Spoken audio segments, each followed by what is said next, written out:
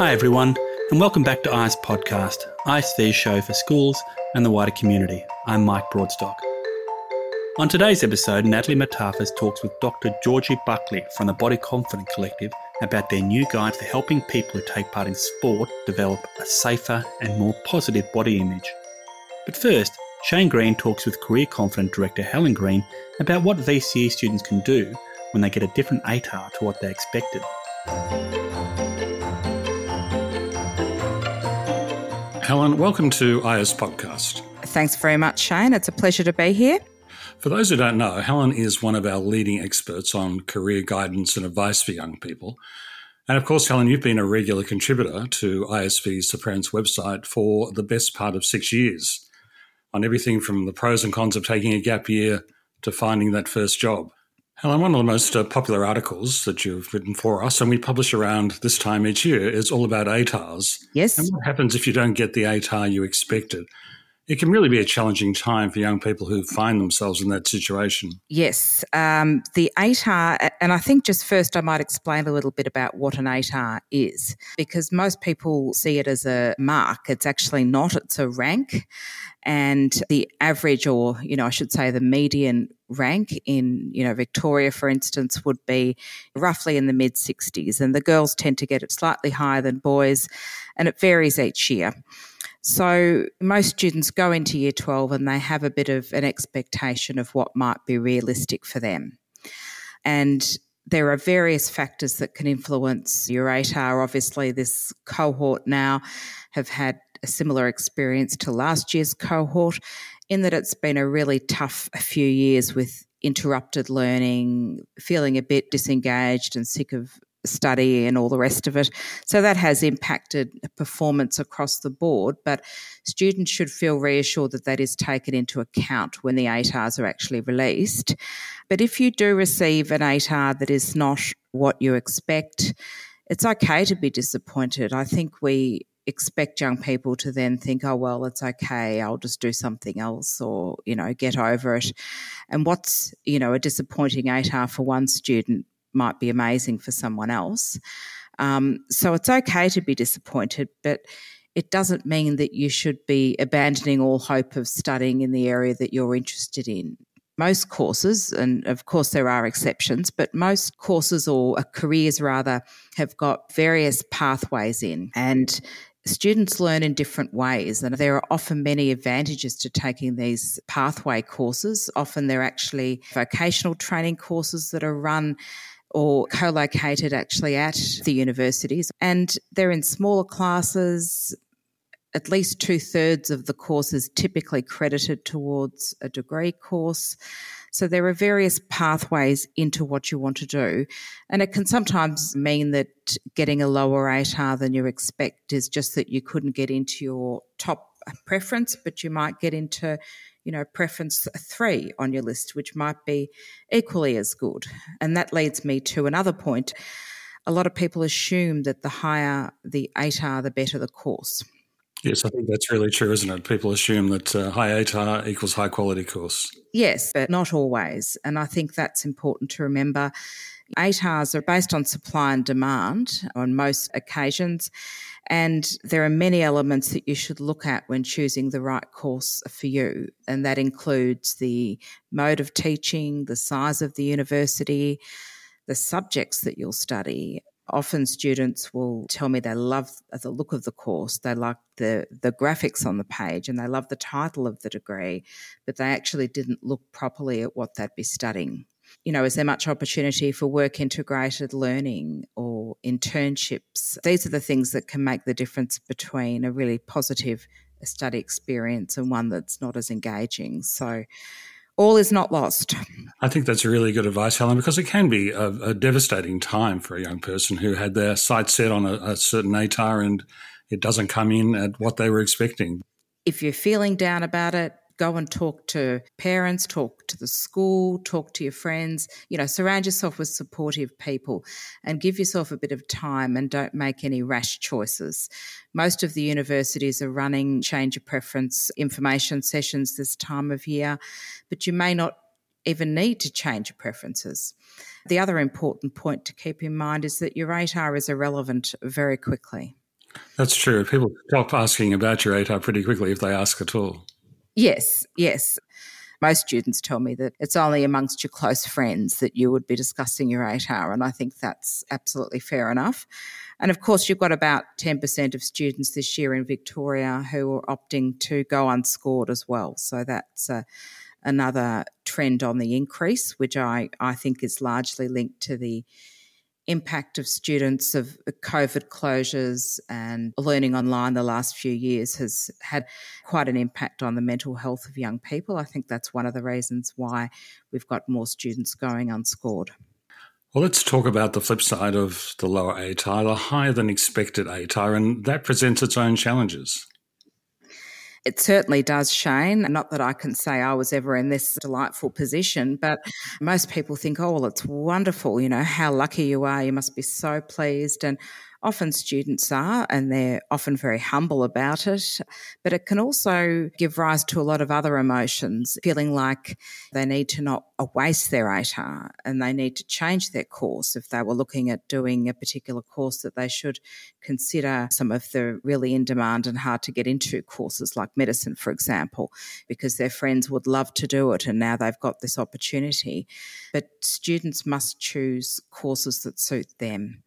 I've had students come to me in tears because they've had multiple scholarship options and interstate offers and they just don't know what to do.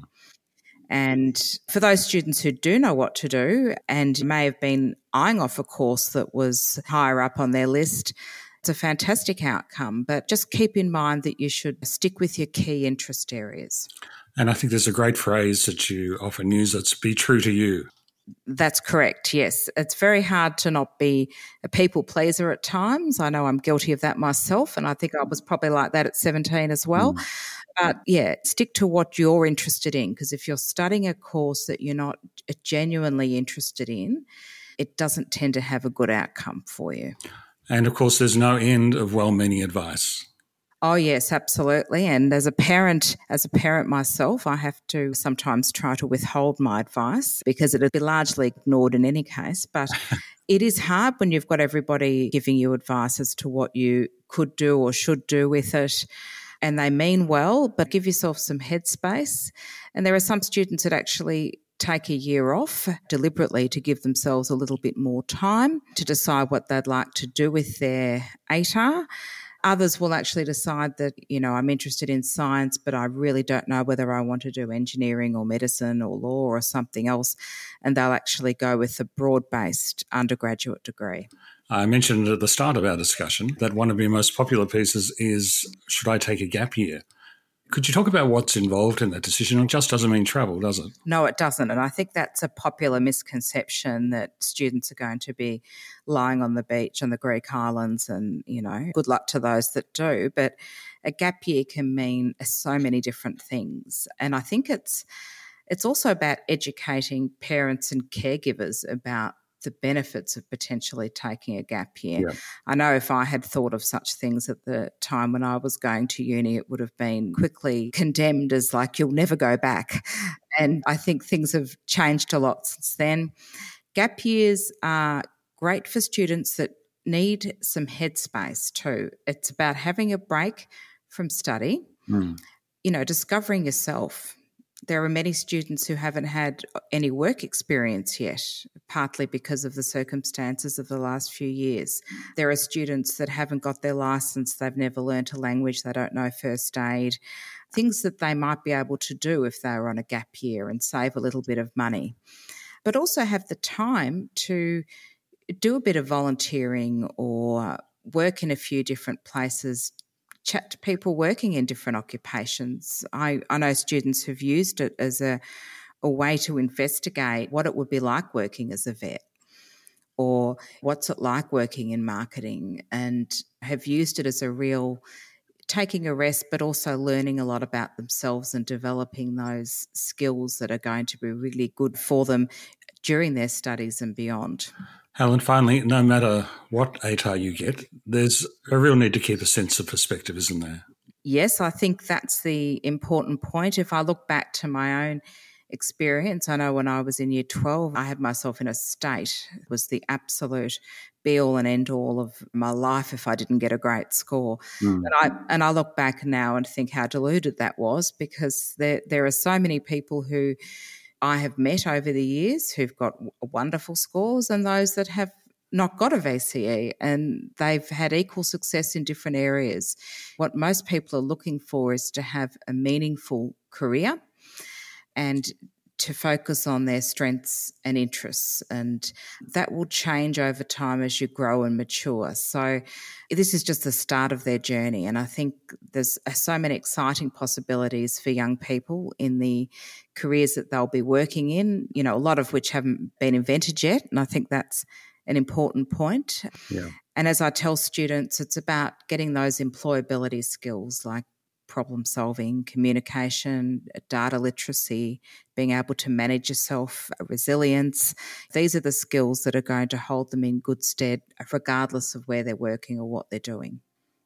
Helen, that's great advice. We'll put links to Career Confident and other information in the show notes. Thanks so much for joining us. Thanks very much, Shane. A pleasure. You're listening to ICE Podcast.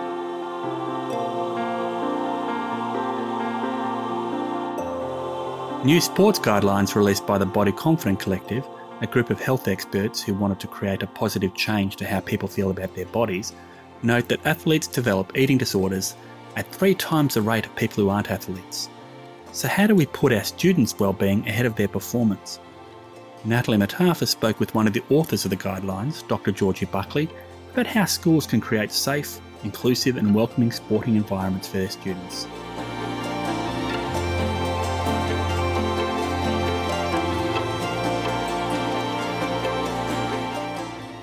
Hi Georgie, and welcome to IS Podcast. Can you share a little bit about who you are and what the Body Confident Collective is and why those guidelines have been developed? Thank you so much for having me. So my name is Georgie Buckley. I wear 3 hats in this space, where I work as an eating disorder dietitian, and I'm also an academic and running the organisation Body Confident Collective. And also as well, I've been a former athlete myself and understand on the ground what it is like to be in different cultures that are both positive and negative for my own body image. And at Body Confident Collective, we're a very new not-for-profit, and we specialise in advocacy and education so that all bodies feel safe, included and welcome, and have a capacity to be able to develop positive body image. So that sounds like a lot. Now, you work with Dr. Zali Yeager. We've worked with her before on the Parents website, and she's done some seminars around body image in our kids, basically from the parent perspective. So we're looking at the sport guidelines today and how they fit in the school environment.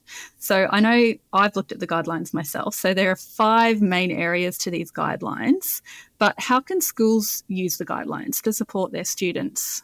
So there's 5 guidelines, as you've said, around communication, well-being, food, flexible uniforms and equipment, and culture.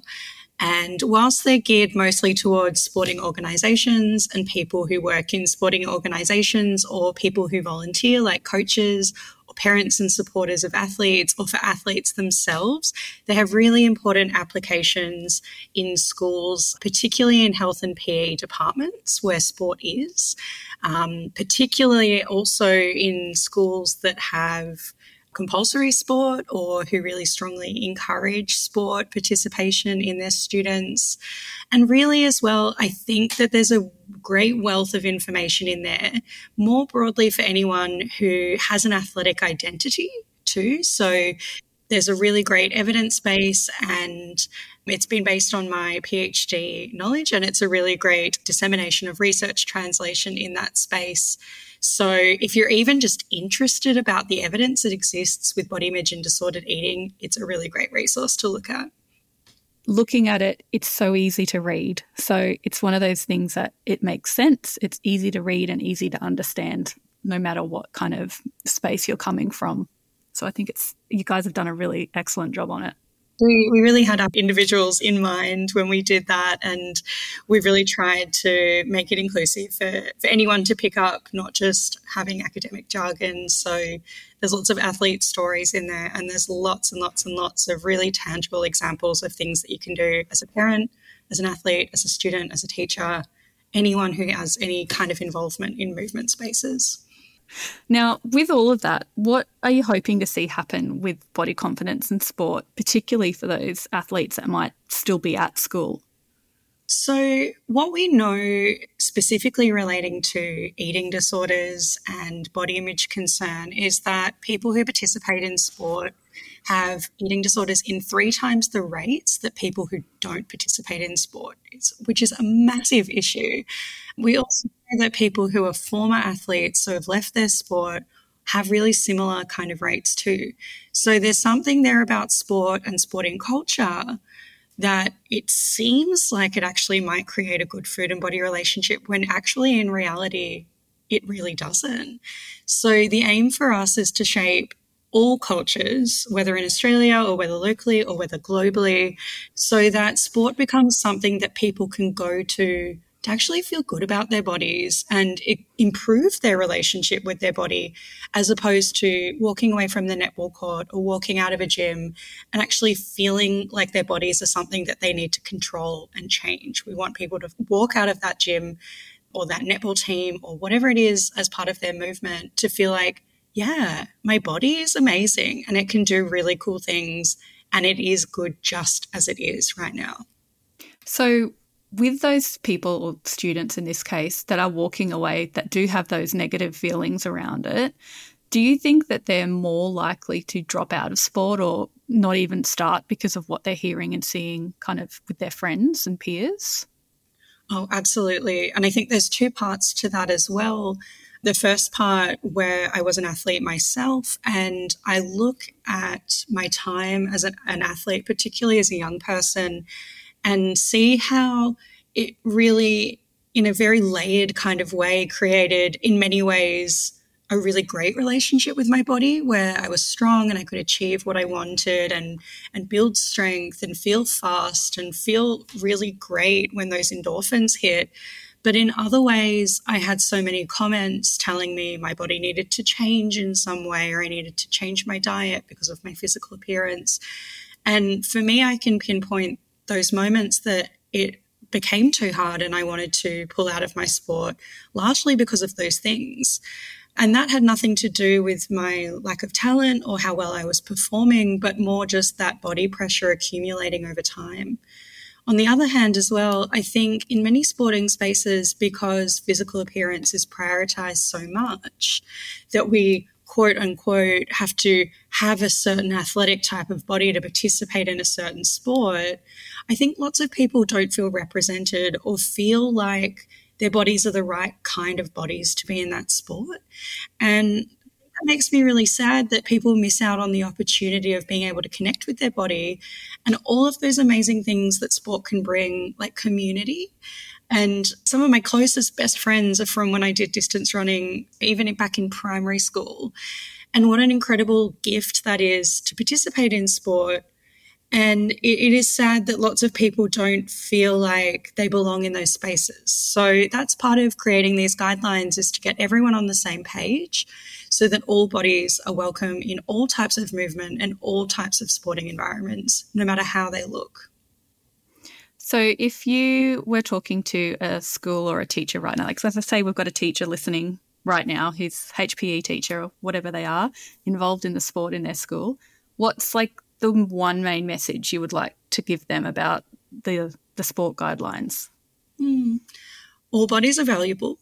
And I think as well we need to put aside the assumption that sporting or athletic bodies look a particular way. I think we often have a lot of unconscious bias that we praise certain people for looking a particular way and encouraging them to engage with certain sports.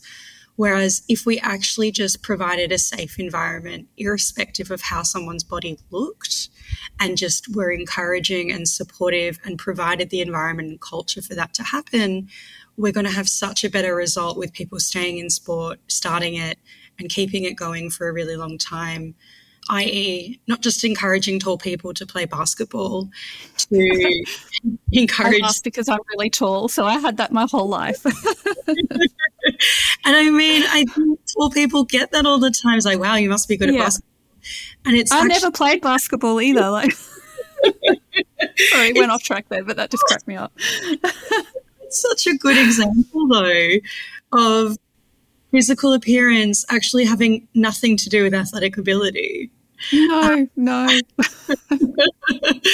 People haven't even played the sport or don't even know the rules, and yet they're told they're good at that sport. Wild. So I think that's a really obvious example, but more subtle ones occur all the time.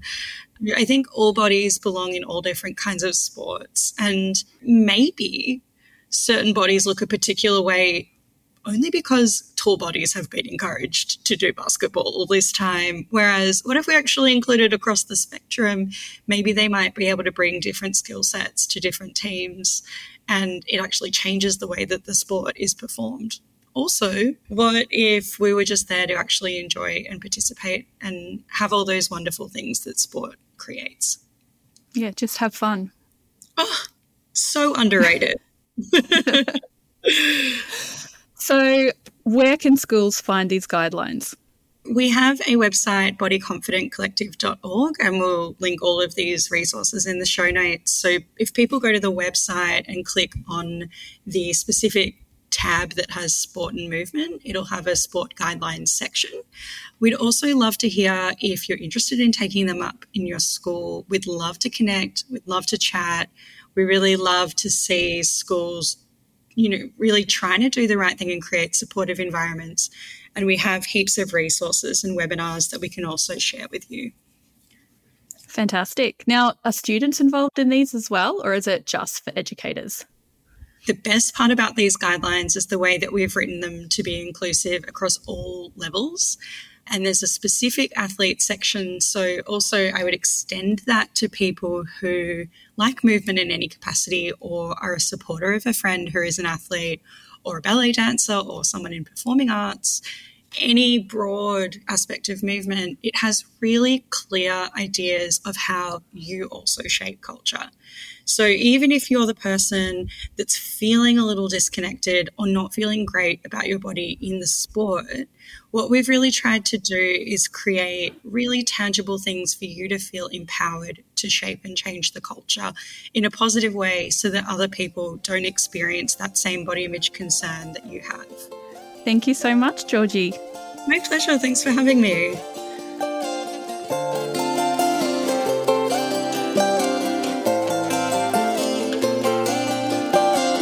We're going to leave you today with Year 9 Bialik College student Ethan Lust's award-winning poem, Blissful Ignorance. Our student poetry competition judges said Ethan's enthused performance successfully displays the conflicting face of summer. Hello, my name is Ethan Lust, and I am a Year 9 student at Bialik College. Today I will be reading for you my poem titled Blissful Ignorance. Dearest summer, how I loved you, longed for you, relished you. How you brought me inexplicable joy, a euphoric sense of elation and contentment in life. High on dopamine, indulging in the omissions of all woes. Transported to a fantastical dream, one of spectacular landscapes and unblemished bodies. How I reminisce on the experiences we shared, distorted by nostalgia, by the illusion of simpler times. You leave me with a forever unfulfilled desire to return to dreaming and to never wake up. Dearest summer, how you are my favourite of all the seasons. Dearest summer, you have changed. You have turned on me. You have stabbed me in the back. You have lied to me. If you were just that, a dream, there's no truth to my perception of your perfection. You capitalized my naivety. I no longer long for you. I dread you. Entrapped in your interlocking arms, suffocating. I fight, but you do not let go. Your sickly fingers enclosing onto me, decrepit, obnoxiously large. You cast a shadow.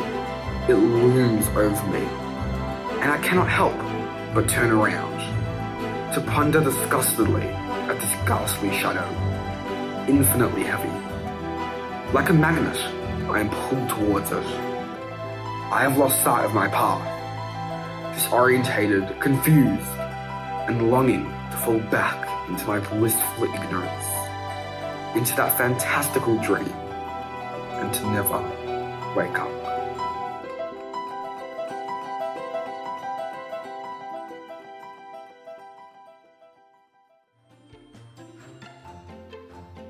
ICE Podcast is brought to you by Independent Schools Victoria. It's produced by Duncan McLean and presented by Shane Green, Natalie Matafis and me, Michael Broadstock. Our podcast theme was composed and performed by Duncan. There are transcripts of our show with links to what we've discussed at podcast.iceeducation.com.au. Please follow us wherever you get your favourite podcasts, and while you're there, we'd love it if you could rate and review the show so more people can find us just like you.